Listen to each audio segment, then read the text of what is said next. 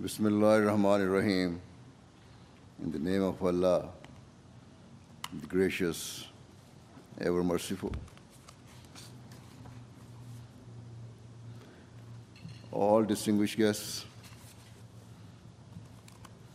Assalamu alaikum wa rahmatullahi wa barakatuhu. May peace and blessing of Allah be upon you all. Firstly, I would like to thank all of you for joining us this evening. Rather than being a worldly event, this is a purely religious function hosted by an Islamic community. And so your participation is a testament to your open hearts, tolerance, and broad-mindedness. Thus, I am sincerely grateful to you all for joining us as we mark and celebrate the inauguration of our new mosque here in Zion. The Ahmadiyya Muslim community was established in this city several decades ago, but we did not previously have a proper mosque in which to worship. Hence, today, in a means of great happiness and significance for our community,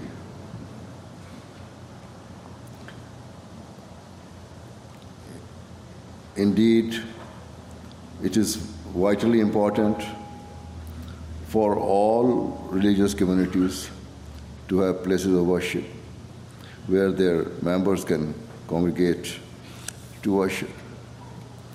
In terms of Islam, we believe that having a mosque affords two overarching benefits. Firstly, it enables Muslims to join together to worship God Almighty and to fulfill their religious duties and obligations to their faith. Islam instructs Muslims to worship 5 times daily.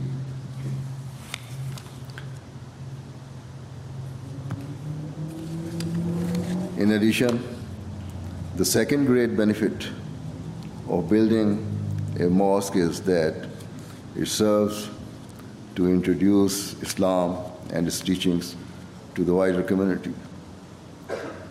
If those who worship in the mosque earnestly strive to reflect and represent Islam's teachings, it will naturally stir a curiosity and an interest in Islam amongst the local people.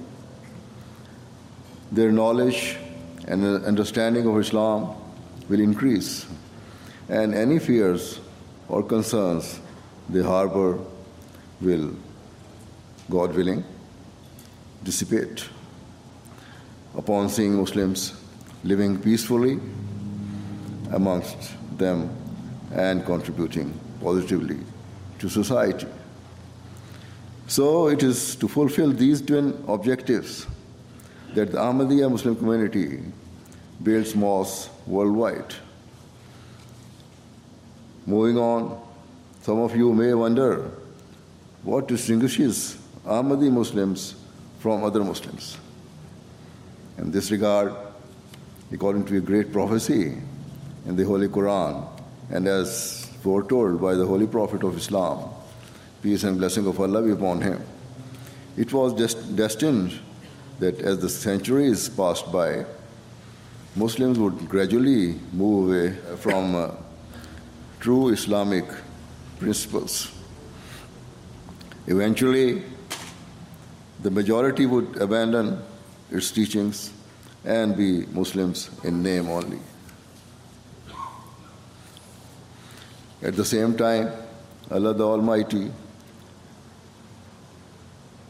and the Holy Prophet of Islam, peace and blessing of Allah be upon him, gave the glad tidings that at a time of such spiritual decay, God Almighty would send a promised reformer to revive and rejuvenate the original teachings of Islam, and he would bear the title of the Messiah of Muhammad, peace and blessing of Allah be upon him. That Messiah would proclaim that Islam's teachings were of peace, love, and harmony. He would urge all people to live together peacefully and to forge ties of mutual love and affection, irrespective of their different religious beliefs. As Ahmadi Muslims, we have firm conviction that the founder of our community, Hazrat Mirza Ghulam Ahmad of Qadian, peace be upon him, was that very promised Messiah and reformer who was foretold of in the Holy Quran and in the prophecy of the Holy Prophets of Islam. Peace and blessing of Allah be upon him. During his life, the founder of the Ahmadiyya Muslim community instructed his followers to convey the message of Islam by acting upon its teachings of love, benevolence, and sympathy for all people, and to win the hearts and minds of mankind. Indeed, the promised Messiah proclaimed that he would convey the teachings of Islam whilst walking upon spiritual footsteps of the Messiah or Moses, the Prophet Jesus, peace be upon him. Thus, like Prophet Jesus, the promised Messiah, peace be upon him, exhibited sympathy and compassion for mankind. His every word and deed were for the sake of peace and to cultivate a spirit of reconciliation in society. He reminded his followers that the very meaning of Islam is peace and security, and that following his advent, Islam would return to its spiritual roots and would one day be recognized the world over as a religion of love, tolerance, peace, and harmony. The promised Messiah explained, according to the teachings of the Holy Quran, that the wars in early Islam were entirely defensive in nature and fought in response to the gravest possible persecution.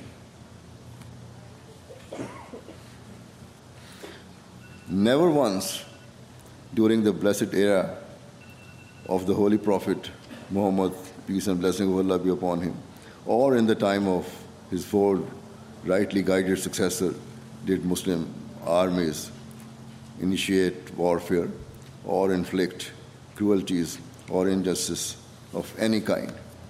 Rather, any wars and battles they partook in were fought to end all forms of inhumanity and oppression.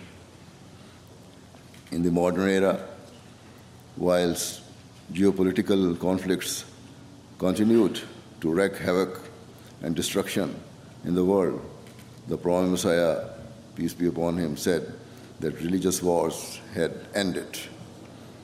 Hence, there was no justification for Muslims or the people of any faith to fight in the name of religion. Thus, let it be crystal clear that the objective of the Ahmadiyya Muslim community is not to conquer lands, seize territories, overcome cities, or vanquish nations, nor in those lands or nations where our teachings and beliefs have been accepted in large numbers have we ever asserted a desire to gain political power or worldly influence.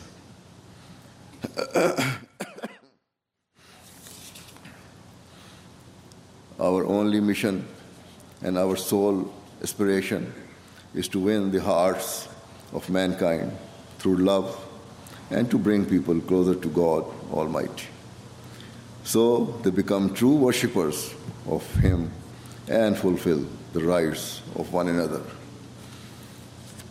In a beautiful couplet, the promised Messiah affirmed that he had no desire for any political power or worldly status.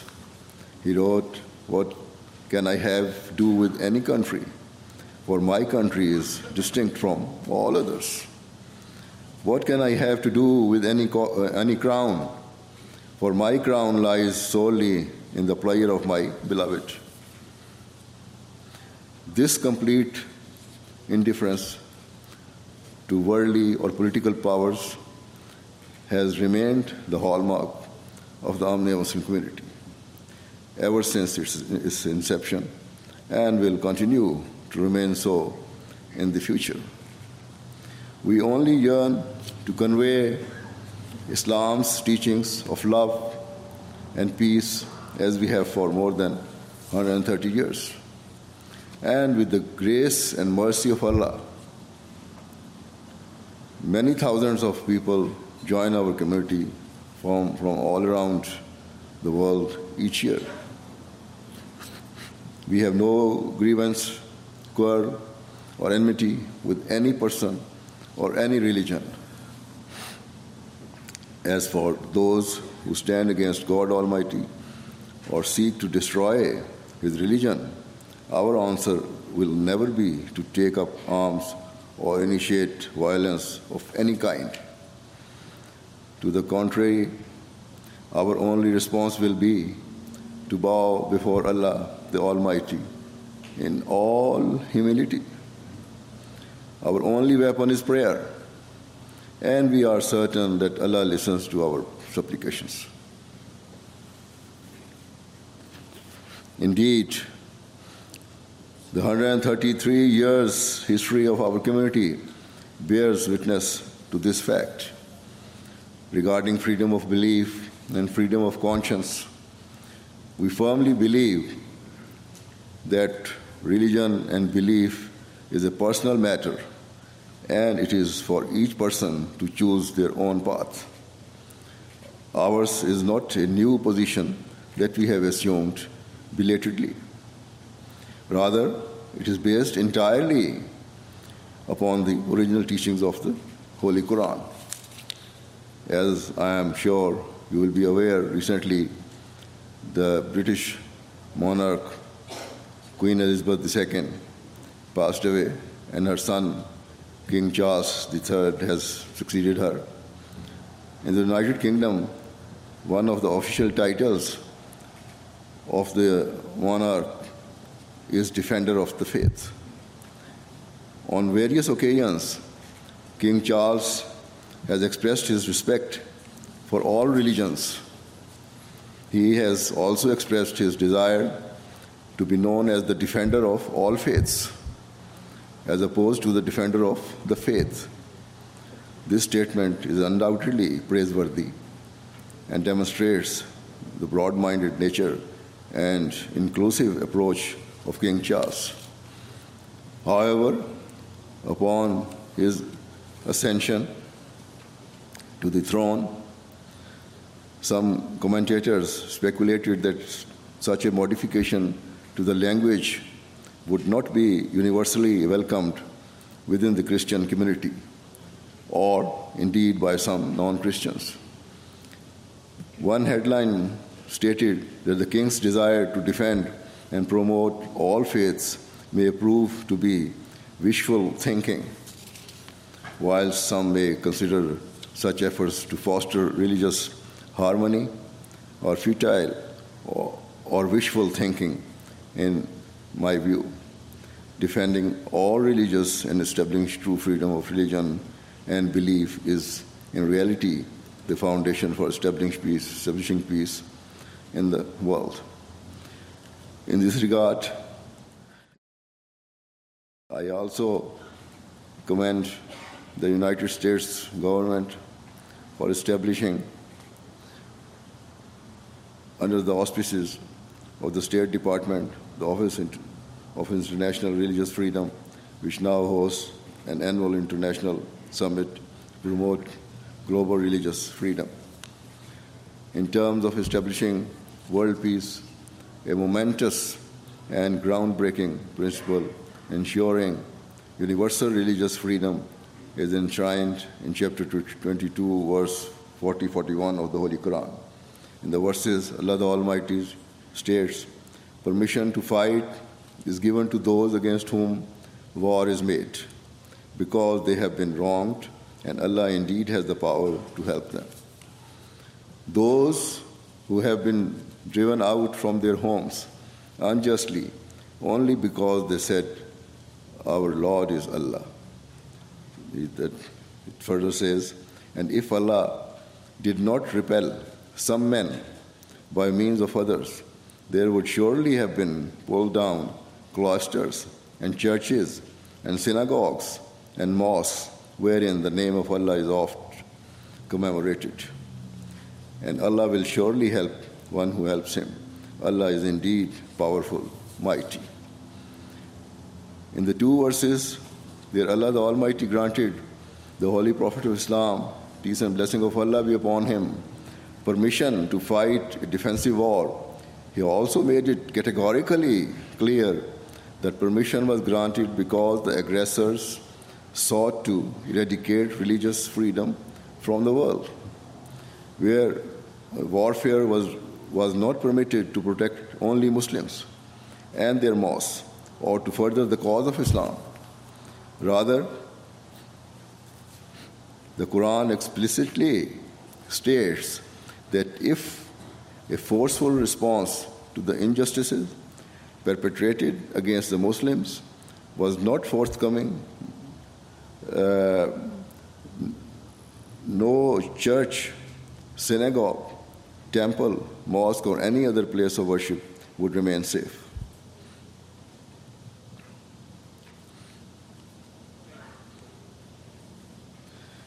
Thus, the Holy Quran is the only divine scripture that only grants absolute religious freedom to the people of all religions and beliefs, but goes further by instructing Muslims and those who enter mosques to protect the religious rights of non-Muslims. It is that heavenly scripture which is the protector and defender of all religions, faiths, and beliefs. It is these pure and all-embracing Islamic teachings that we strive to propagate to all parts of the world. In terms of this mosque, you may wonder why we have chosen to build a mosque in Zion. Obviously, the main purpose is the same as I have mentioned earlier. Secondly, those well acquainted with the history of this city will likely to be aware that the person who founded Zion was a Christian evangelist, Mr. Alexander Dowie, who claimed to have been sent by God from this city of Zion. Mr. Dowie expressed great hostility towards Islam and hatred for Muslims, which eventually came to the attention of the founder of the Ahmadiyya Muslim community. And he responded directly to Mr. Dowie. Some of you may query why the Prophet Messiah used firm language whilst addressing Mr. Dowie and question how this squared with his claim of preaching love and compassion. However, there is absolutely no contradiction between the peaceful teachings of Prophet Messiah, peace be upon him, and his response to Mr. Dowie. The Prophet Messiah never once called for any form of violent or extreme reaction. Indeed, when he first became aware of Mr. Dowie's venomous pronouncement against Islam and its founder, peace and blessing of Allah be upon him, the Prophet Messiah sought to reason with him respectfully and to persuade him to show restraint and to respect the sentiments of Muslims. Conversely, it was Mr. Dowie who sought confrontation with Islam and was explicit in this desire. For example, Mr. Dawi wrote, "I pray to God that Islam should soon disappear from the face of the earth. O God, accept my prayer. O God, destroy Islam." Furthermore, in his writings, Mr. Dawi spoke with relish at the prospect of what he described as a great war between Christianity and Islam. He wrote that if Muslims did not embrace Christianity, they would meet with death and destruction.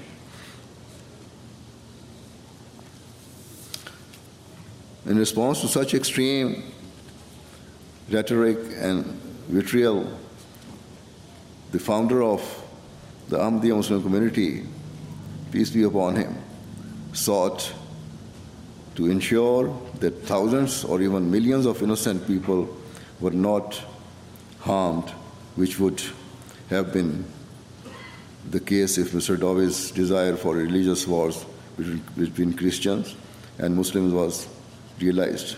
Accordingly, he challenged Mr. Dawi to a prayer duel. He said that rather than call for death or destruction of all Muslims, he and Mr. Dawi should both engage in solemn prayers and pray to God that whichever of them was a liar should die during the life of the other party. This was actually an act of compassion and a means to diffuse the situation, rather than risk an all-out confrontation between Muslims and Christians. The Prophet Messiah, peace be upon him, asserted that he and Mr. Dawi should resort to prayer and leave the matter in the hands of God Almighty. It was a fair and peaceful means to determine the truth. It is no exaggeration to state that it was a magnificent example of restraint in the face of immense provocation and hostility. Upon receiving the challenge, Mr. Dawi responded by describing the Prophet Messiah in the most offensive of terms. It is recorded that Mr. Dawi said, "In India, there's a Mohammedan Messiah who keeps on writing to me. Do you think that I should answer such gnats and flies? If I were to put my foot on them, I would crush them to death." The Prophet Messiah reiterated his challenge, and it received widespread publicity in the United States and elsewhere. Journalists reported on Mr. Dawi's towering status in his community, his wealth and power, and compared it unfavorably with the Prophet Messiah, peace be upon him, who they noted was from a distant and remote village in India, and whose wealth and worldly power were no match for Mr. Dawi. Furthermore, in purely physical terms, Mr. Dawi was younger and in better health than the Prophet Messiah, peace be upon him. Yet, despite the discrepancy in material terms, the founder of the Ahmadiyya Muslim community never hesitated, never took a backward step, or considered withdrawing his challenge. And against all worldly odds, the result soon became apparent in his favor. In quick succession, Dawi lost his supporters, wealth, and physical and mental faculties. He ultimately suffered what the U.S. media described as a pathetic end. Indeed, the U.S. media of the time deserves credit because their journalists reported honestly on the outcome. For example, a famous Boston Herald headlines declared that great is Mirza Ghulam Ahmad, the Messiah. In short, the founder of the Ahmadiyya Muslim community never sought to assert his views or values upon anyone forcefully, nor did ever consider responding to the hatred of Mr. Dawi or other opponents of Islam with physical force or might. For Ahmadi Muslims, This incident serves as a sign of the truth of our founder. And so, in this respect, the city of Zion holds a significant place in our history.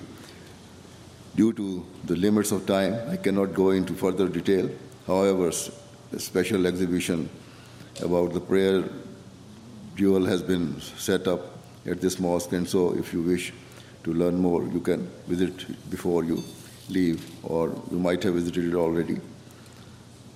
In conclusion, today, the followers of Hazrat Mirza Ghulam Ahmad, the promised Messiah and Mahdi, the guided one, offer thanks to Allah the Almighty that we are inaugurating the Fateh Azim Mosque,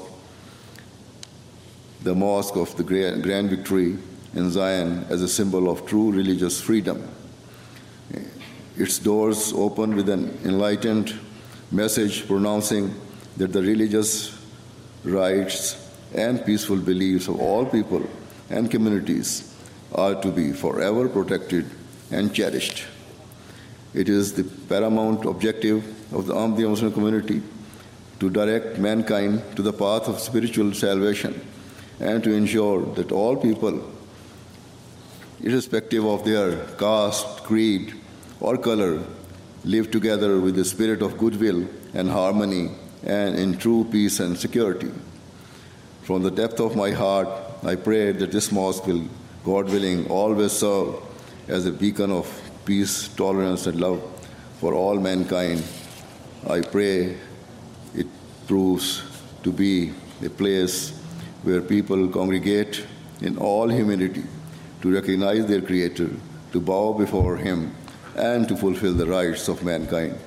For we earnestly believe that we can only be successful and prosperous if we fulfill the rights of worship of God Almighty and the rights of humanity.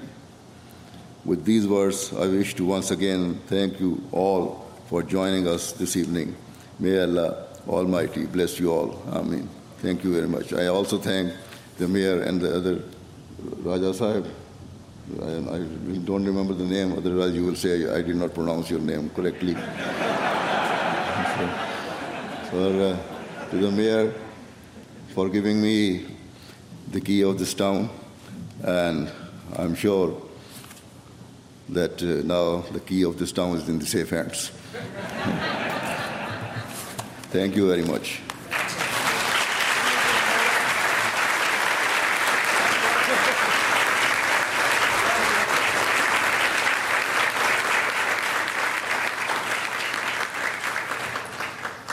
Hazur, we ask that you lead us in silent prayers.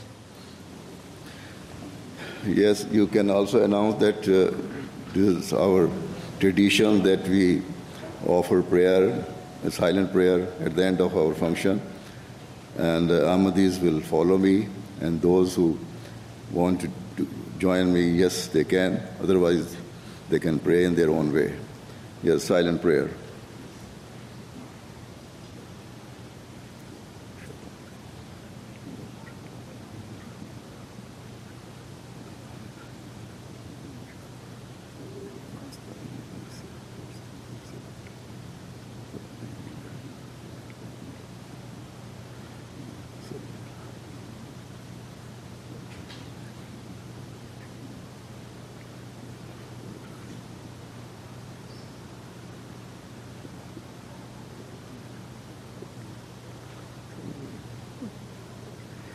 Ameen.